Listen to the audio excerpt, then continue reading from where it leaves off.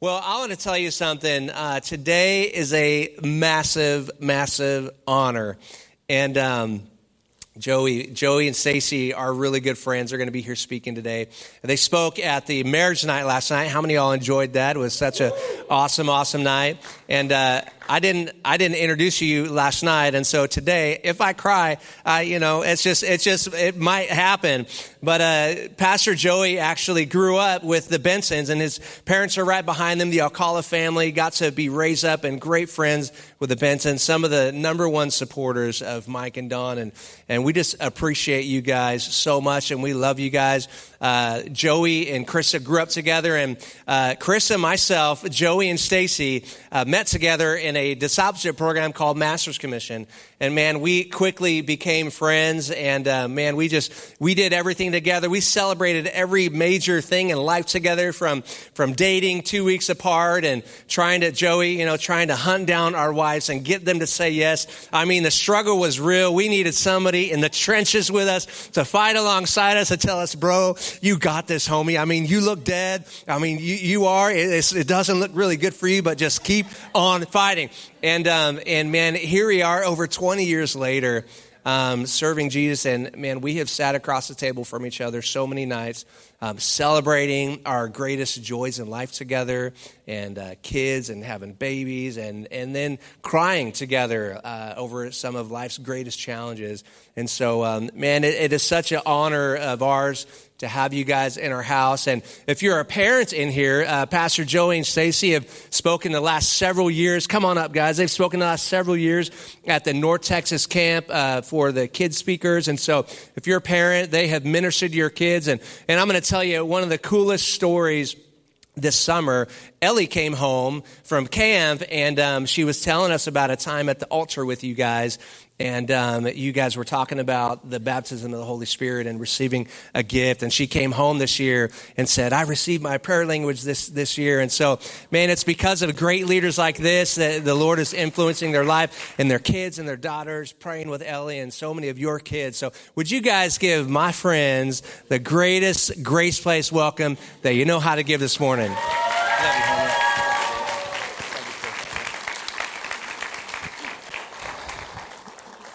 Wow.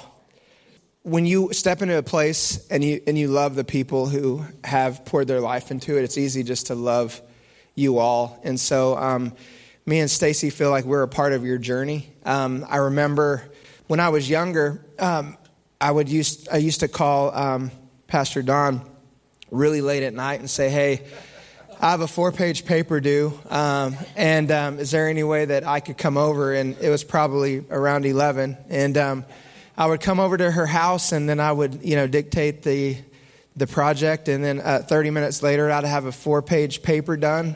And man, so many amazing memories with Pastor and Don. And thank you for pouring into me, into us, and for this body. You can tell the quality of people by the people they surround them with. And me and Stacey were bragging on you last night about getting to speak at the marriage conference yesterday, and just the quality of people that are here. I want you to know this is rare air. Have an opportunity to speak and travel, and what God is doing at the Grace Place and what He's doing in this local area is special. And I'm thankful that you're a part of what God is doing here. And Pastor Sean, Krista, we love you guys. We're so thankful for your friendship. You got to surround yourself with people who will make you better. That won't always tell you what you want to hear, but tell you what you need to hear in a way that they can help you grow and move forward. And you've been those friends to us. Wouldn't imagine life without you. And just very thankful. We have so many stories that are going through my head right now that I'm going to refrain because we do have a time limit. And we want to honor that. Our girls are here, and a friend of ours, but East and Allie, so glad that you guys are here. You want to wave to everybody? How many of you know that discipleship in your home is the most important? You can be as successful in life, but our families and what God has given us to steward is key. And so we're thankful for that. How fitting that we are in a series called The Table. Yep. And I will just say that I've had some of my favorite meals with the people here, from Meatloaf Surprise. Sean can cook, y'all. I don't know if you know that, but hey, if he ever cooks that, don't eat it. To what might go down as my all-time favorite Thanksgiving meal between the Alcala family and the Bensons. I was a new, not quite girlfriend walking in that room. I wanted it to be that, but you were fighting it. You fought it hard. But I remember how welcomed I was by all families there, and I'll never take that for granted. And I know that extension is to all of you as well. And so just so grateful for all the love around the tables that we've been with these guys. So when we're talking about tables, if you do research, especially in the Jewish home, I love the tradition and a lot of the things they do. And one of the things I love about a Jewish home is that they don't separate kids and adult tables. How many of you ever remember family reunions sitting at the kids' table? Throw your hands up in the air. I want to see. Yeah, you got put at the kids' table, and you're like, man, I'm at the kids' table still. I know my girls, it was a big deal when they got moved to the adult table. And I get set at the kids' table. Even now, sometimes me and Sean get put at the kids' table. And I'm like, not lying. Dude, are you serious? And so I remember, but what they do is they have one table. They have adults and kids intermixed. And why do they do that? So that the kids can hear the stories of God's faithfulness from the men and women of God who have walked through times, walked through troubles. And it's an encouragement when they hear the stories of God's faithfulness. I love that our kids can hear the faithfulness of God throughout the years. And so we want to invite you to our table, and we want to share a little bit about our story and what God has done in our marriage and in our life. And it starts with a prayer from David in Psalms 51:10. He said this, "Create in me a pure heart, O God, and renew a steadfast spirit within me." And that's our prayer. Let's pray. Heavenly Father, I'm so thankful for this church. I'm so thankful for the people that we love. I'm so thankful for what you've done and your faithfulness. And I pray that today you would speak to us, Father God. You would speak to our marriages, that you would speak to our relationships, God, that you would create in us a clean heart, a pure heart, a new heart, a surrendered heart. We're so thankful. In your name we pray. And everybody said, amen and amen. You know, we can't read a scripture with heart in it without kind of sharing some of our story. When you say heart, and what we've walked through together and with a lot of individuals in here, you can't help but share what happened, seems not too long ago, but it's been a while. It doesn't seem too long ago, but now 13, almost 14 years ago, on a Sunday morning, actually a Sunday afternoon after church, we were in the midst of planning a church together. And so when you plan a church, you have a lot of bivocational people working. And so our staff meetings were on a Sunday, and we're sitting in a staff meeting, and I'm like, wow, it feels like an elephant is sitting on top of me. And I'm having a hard time breathing right about now, and my arm's really kind of hurting. And I looked at Joey, I'm like, I don't think I'm okay. And he said, do we need to go to the hospital? To which I responded, no, I do not want to pay a emergency bill. Like, no, we don't have money for that. We have a 10-month-old and a 3.5-year-old and not great insurance. But a few moments later, I said, yeah, you need to take me to the hospital. Yeah, I looked over at Stacey, and her eyes were dilated. She was really pale, and I was like, there's something wrong. Like, there's something not right here. Do we need to go to the hospital? And immediately you stood up, and you made a V-line to the restroom and started getting really sick. Yeah, I kind of thought I had food poisoning, to be honest. We went to Shalotsky's. It took me a while to ever go back there. And so I'm like, wow, this must be food poisoning. And, before I knew it, I couldn't pull myself together, and I was in an ambulance on the way to the hospital. And I remember being in the car behind the ambulance, and I remember I wasn't really in the state of mind to drive. How many know? Just kind of shooken up a little bit, and I don't know if it was Sean or somebody. Was it you in the car before me? Okay. There was somebody. I was in the car with somebody. I can't remember. And we're following the ambulance, and everything's cool. And all of a sudden, we get about 4 blocks from where we were at. And the lights go on, and this ambulance just starts blowing red lights. And I'm like, this isn't good. Like, this isn't good. And I remember just kind of being in a haze, and we get to the emergency room.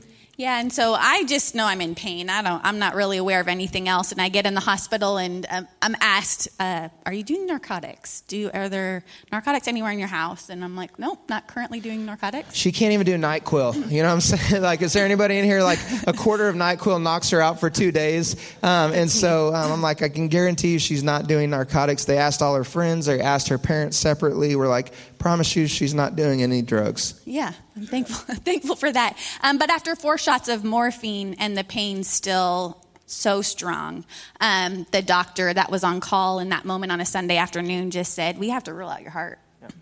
And I'm like, oh, that makes sense. Let's rule it out. Like, I'm healthy, I'm dancing, I have kids, no heart history. Yeah.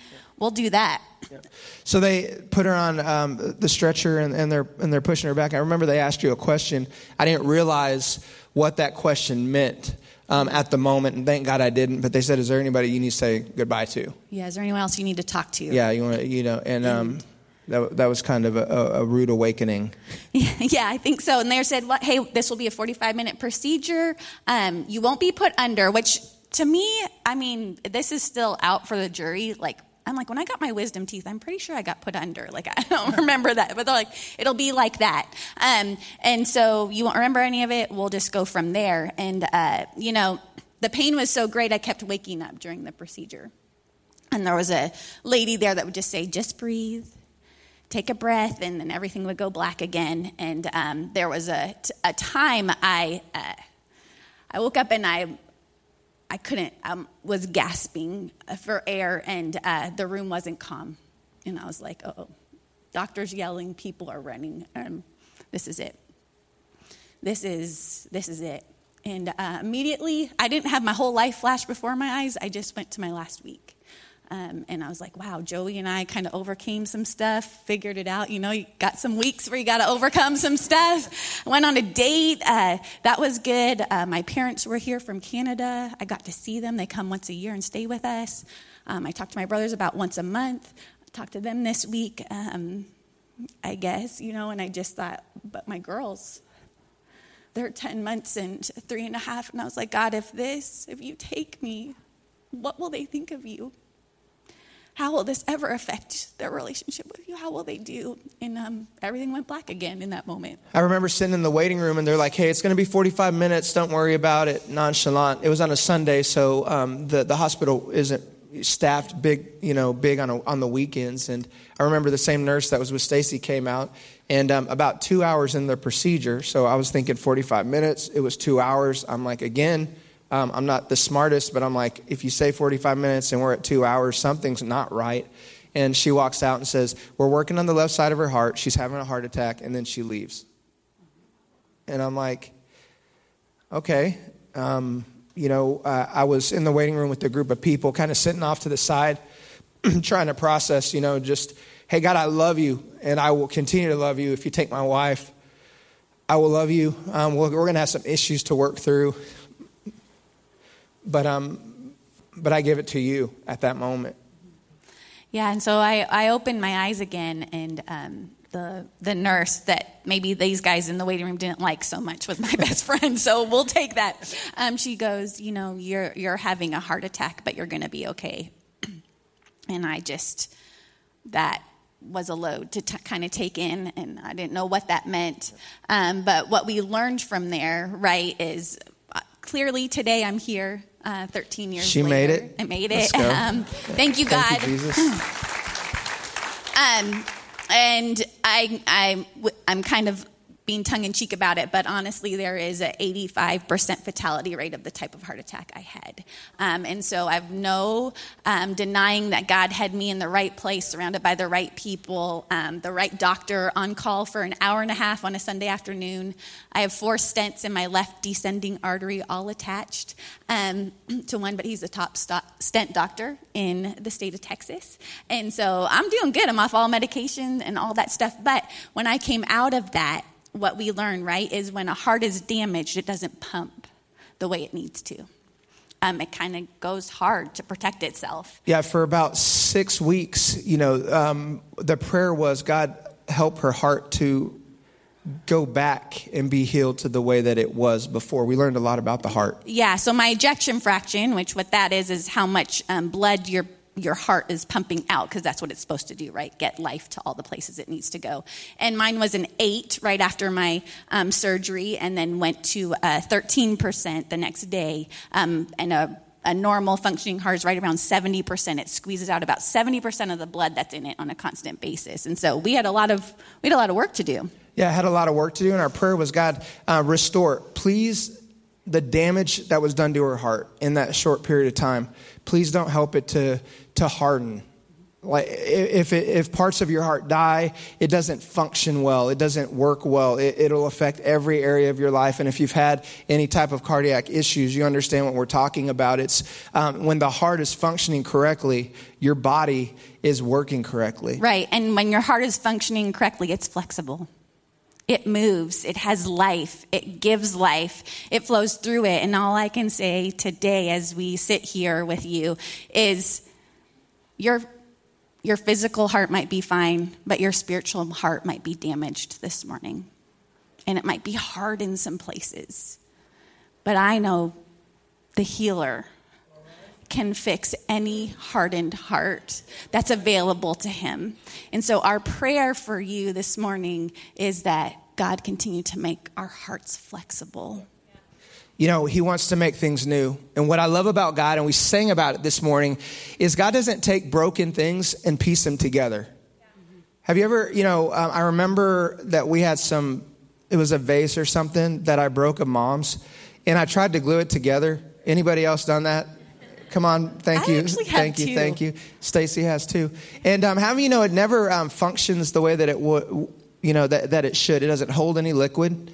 It doesn't look the way that it should. And I think sometimes we feel like, okay, I'm broken. God reshape me. But what he doesn't do is take broken pieces and put them together. He restores and makes new. Yeah.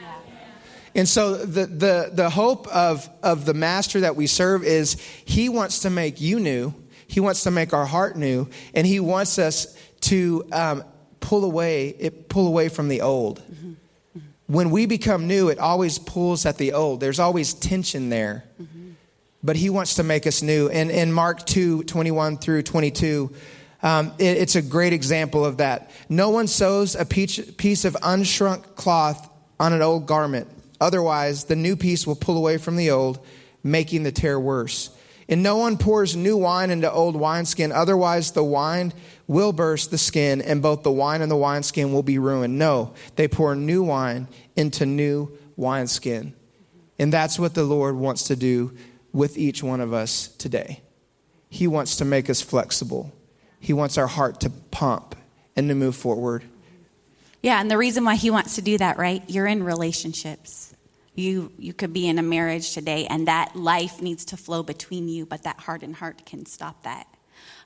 That child relationship you might have, that friendship, that hardened heart, because it's protecting itself. It's kind of stopping, right? God wants to make that new. And so, yes, we do experience tension, just like you said with that. But our prayer needs to be, reshape me, God. Reshape me, make us new. And that's the good point. God, he makes us new. But we have to be flexible. And here's what I know. It doesn't matter if you've been with the Lord for a day or 100 years. There's always a tendency for areas in our heart to be hardened, that we're not functioning the way that Christ created us to function. Can I get an amen, somebody? There's always a tendency for us to, I've been with the Lord for so long, and we get in ruts, or we get in just the way we do things. But Christ wants us to be new and refreshed every single day. But we have to say, God, reshape us, make us new again. Right. Spiritual rigidity, which would be the inability to change or adapt, precedes mental and emotional rigidity. Right? It holds that back. Yep. That spiritual rigidity, it precedes that emotional and mental rigidity. If our hearts are not flexible, we won't be flexible emotionally or spiritually. Absolutely. Many of us don't change because our spirits aren't flexible. And that's hard to comprehend or to think of or even want to grasp. Sometimes we don't change because spiritually we're not in a place that we want to change. We want to hold on to the things that we want to hold on to. And when we get into that mentality, and I've been there before, it's like, man, I just want to be who I don't want to grow anymore. I don't want to change anymore. That's a scary place to be because we won't be able to be used or shaped in the way that Christ wants us to be used and shaped. Right. But he wants to shape us. Yeah, and you said this last night. We see a counselor, a marriage counselor. We're advocates of that 100%. It helps us walk through different stages of life. And you know what he said to us? You have a good marriage, but do you want a great marriage? That great marriage requires us to have flexible hearts.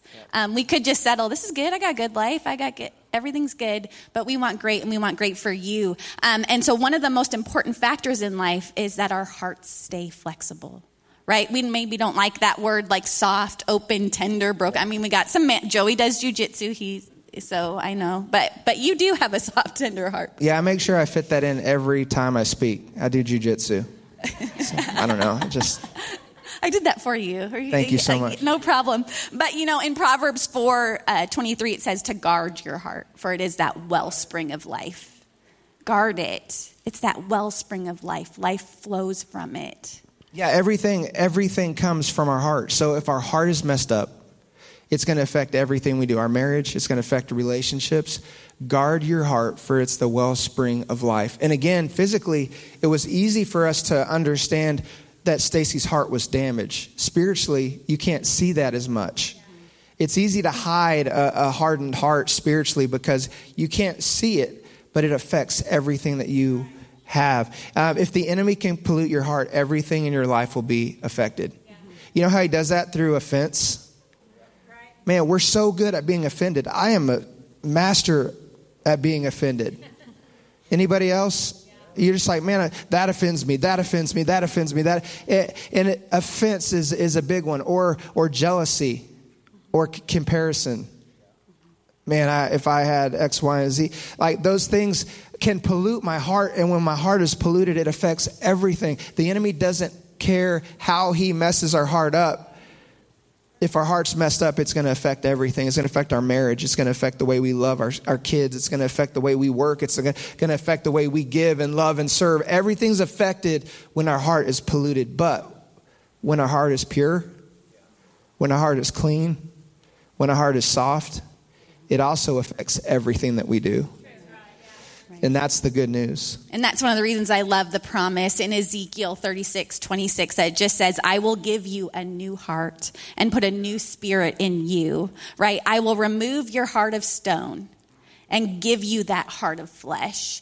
And this morning, I just want to say this again. I don't care how hard your heart is. God can give you a heart of flesh. I don't care how hard the heart is of the person you're praying for. Pray, God, give them that heart of flesh because he can do that. Tender hearts make the best wives, husbands, parents, friends, siblings, sons, daughters, those relationships that sit across the table from you. Tender hearts make those relationships best. Here's what I know. When my heart is tender in the right place, it's really hard for me not to react incorrectly to Stacey on things. When my heart is tender and I'm seeking God and I'm allowing him to make my heart pure and clean, it's really hard for me not to be patient with my girls. It's really hard for me not to love them the way that I should because my heart is in a place where God can use it and work through me. But when my heart is hardened, it's easy for me to be short. It's easy for me to treat people with contempt. It's easy for me to miss things because my heart is hardened. But when my heart is soft, you can love the way that Jesus loved. You can give the way that he gave. But we have to be aware of, God, make my heart pure. Make my heart soft. God, I surrender my heart to you. Right. And that make us flexible. If we're saying it again, make us flexible, God. You know, one of the best things for our relationships is revival. We need that revival. And revival comes in two forms. In John 8:32, it says, then you will know the truth, and the truth will set you free. First, there's a reality, right? We don't always love reality. But first there's a reality, and then there's a release. You shall know the truth, and the truth will set you free. Yeah, we don't really love reality. I remember, Mom didn't know I was going to tell this story, but I was a kids pastor, and we were walking out of church, and I was complaining about the kids. Can you believe that? Man, I just had it up to my ears and frustrations and problems.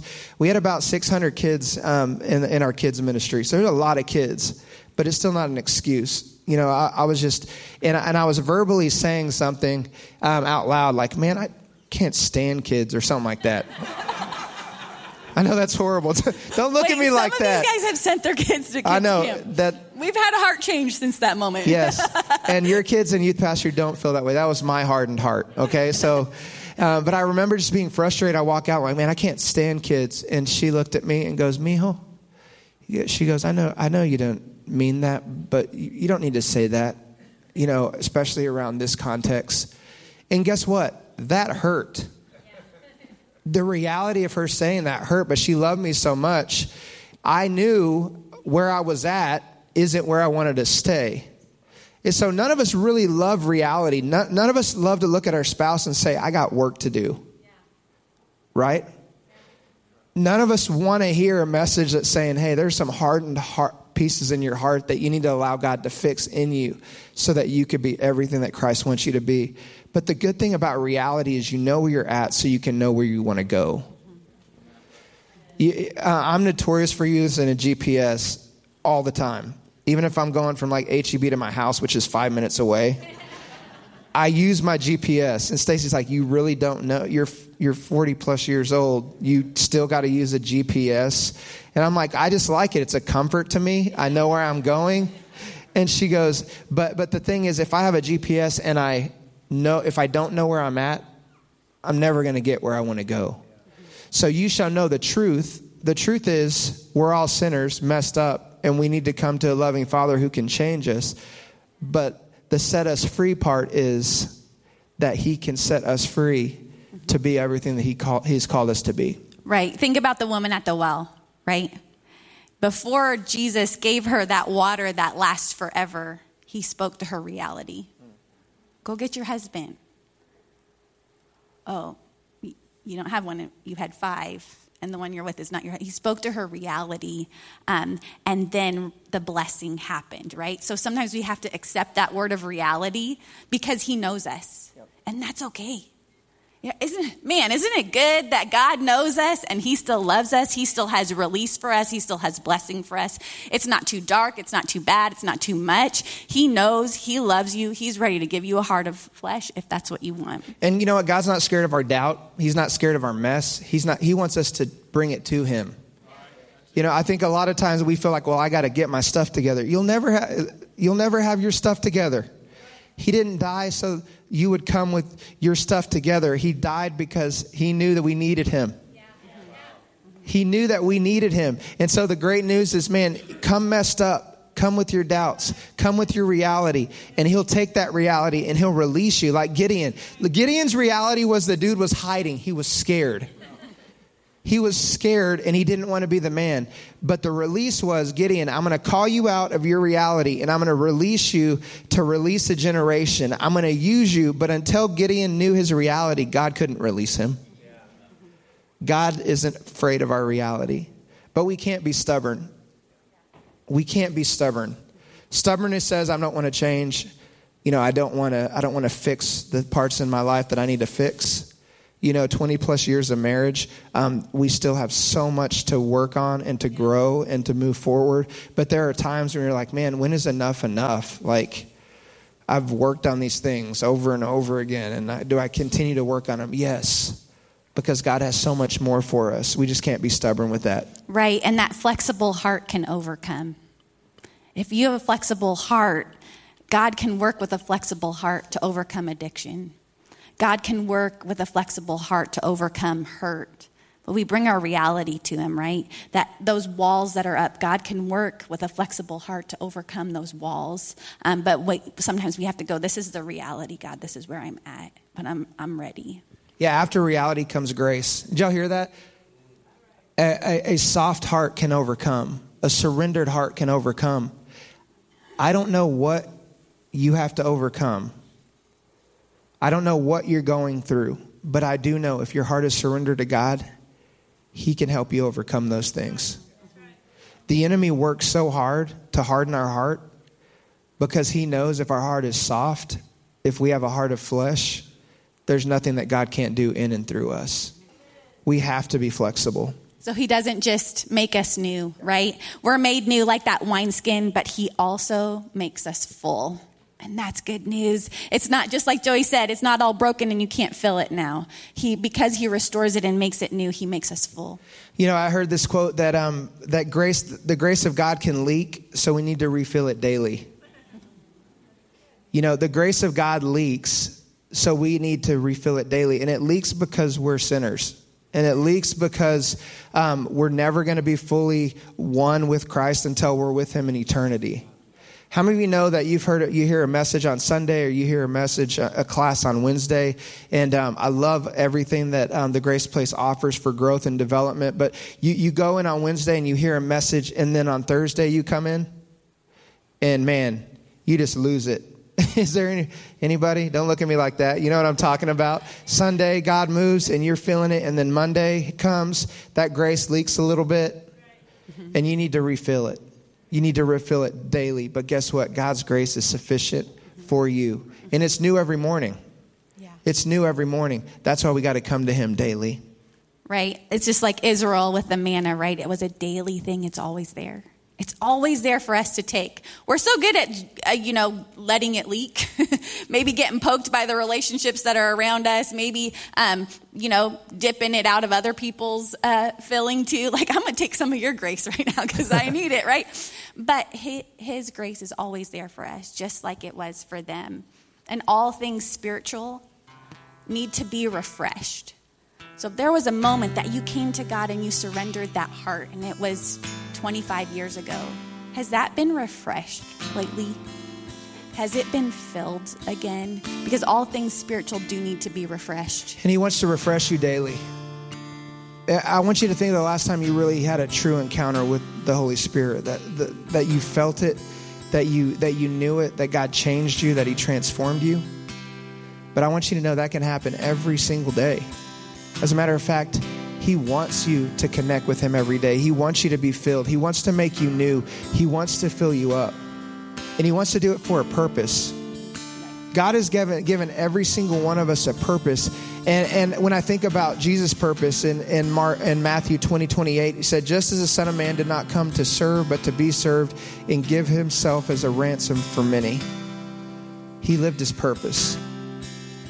All his purpose, his complete purpose.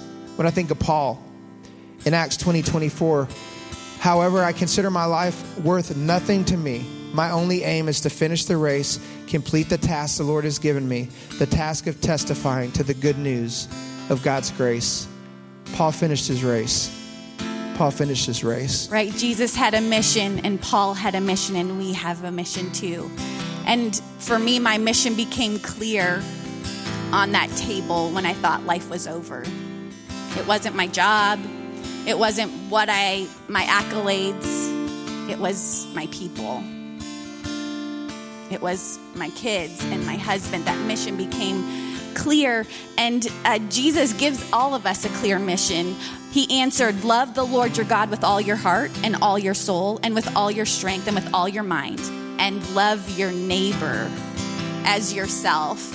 Part of that challenge is, who's your neighbor?